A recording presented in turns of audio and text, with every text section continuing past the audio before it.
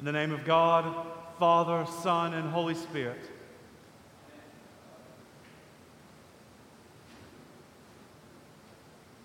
A gentle, inviting breeze greeted them as their community assembled.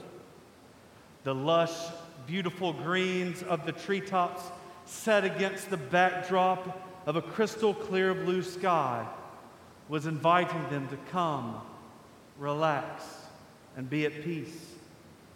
Birds were singing their melodies as they raced up the side of the immense and foreboding mountain. To their left, a gentle harmony of a harp was flowing from a perfectly polished marble temple. After spending weeks out in the desert and dust, they could almost feel their feet being refreshed by the entrancing gush of a fountain cascading out of a mountain cave. The fountain streamed into a seemingly bottomless pit. The temptation was palpable to immerse themselves in this beguiling body of water. With the smooth, charming soundtrack of the harp, the enticing sound of flowing water, and the beauty of creation on full display, one would think that they would be enchanted by their surroundings. Only they weren't.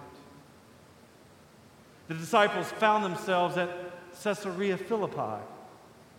Why did Jesus bring them here, of all places? Caesarea Philippi is in the northernmost part of Israel by Mount Hermon and the Jordan River. The beauty of this region is spectacular and has invited guests from the centuries and all over the world, including Mark Twain. Herod the Great built a temple here in 19 BC to honor his Caesar. The perfectly polished temple sat in front of a cave that was widely believed to be the gateway to the underworld and where the Greek god Pan lived. Josephus, the famed historian, described Caesarea Philippi with the following: "And when Caesar had further bestowed upon Herod another additional country, he built there also a temple of white marble. Hard by the fountains of Jordan, the place is called Panium, whereas the top of a mountain that is raised to an immense height, and at its side, beneath, or at its bottom, a dark cave opens itself, within which there is a horrible precipice that descends abruptly to a vast depth. It contains a mighty quantity of water which is immovable, and when anybody lets down anything to measure the depth of the earth beneath the water, no length of cord is sufficient to reach it. Now the fountains of Jordan rise at the roots of the cavity outwardly, and to some think this is the utmost origin of the Jordan River. Before the Romans came, the Greeks, under the tutelage of Alexander the Great, had conquered this region. They were so seduced by the beauty of this place, they erected temples for the worship of the Greek god Pan. The cave was the main attraction for the pagan worship. Animal sacrifices would have been thrown into the bottomless pit inside the cave. If the sacrifices sank, the gods were appeased. Next to the caves and temples were niches carved into the side of the mountains.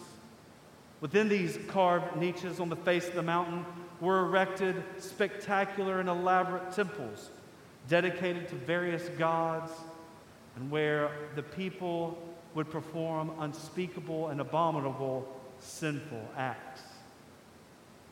Caesarea Philippi was considered a very wicked city and was the Israel equivalent of Las Vegas. Caesarea Philippi was so wicked, rabbis forbade practicing Jews to enter into the city. Or as Obi-Wan Kenobi would have described it, it was a wretched hive of scum and villainy. So why did Jesus assemble the community of disciples here of all places? It seems Jesus was making a point. You see, the practitioners of wickedness at Caesarea Philippi viewed water as symbolic of abyss and death. It is here in the shadow of abyss and death God is revealed as Jesus. It is here that we bear witness to the unyielding and unconquerable nature of our Lord Jesus.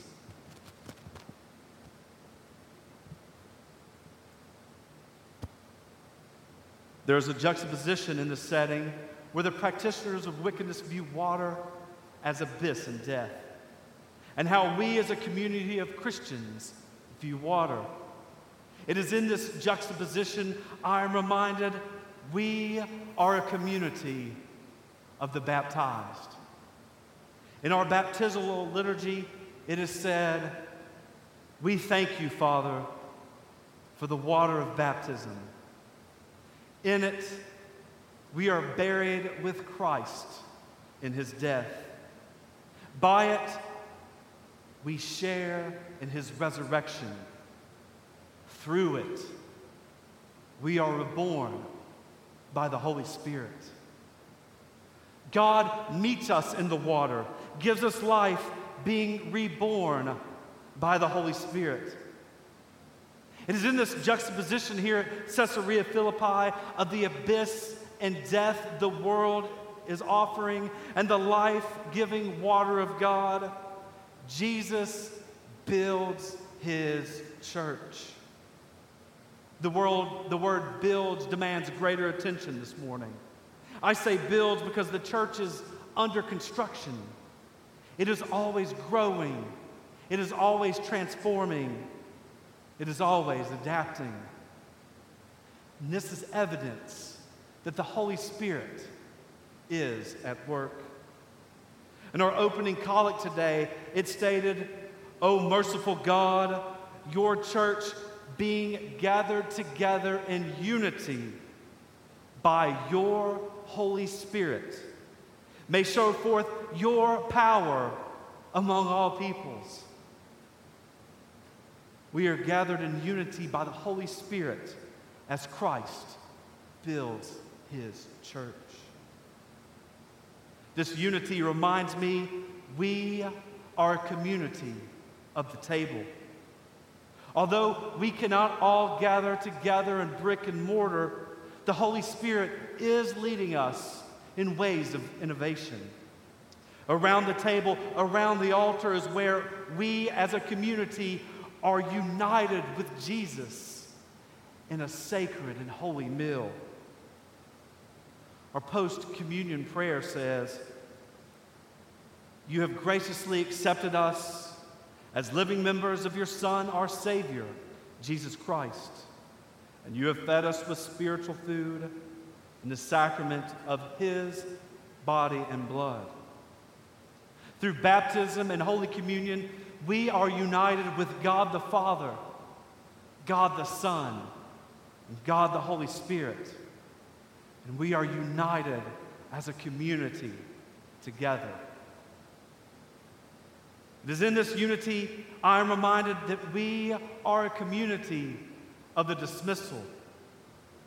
The post-communion prayer goes on to say, "Send us now into the world in peace, and grant us strength and courage to love and serve you with gladness and singleness of heart." This is our story. We are a people who have been baptized in hope.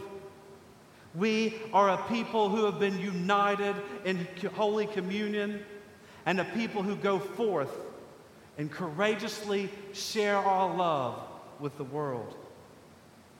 As we leave, we are sharing our story.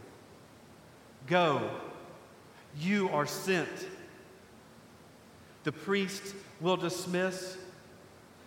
The dismissal is the root word of the Mass.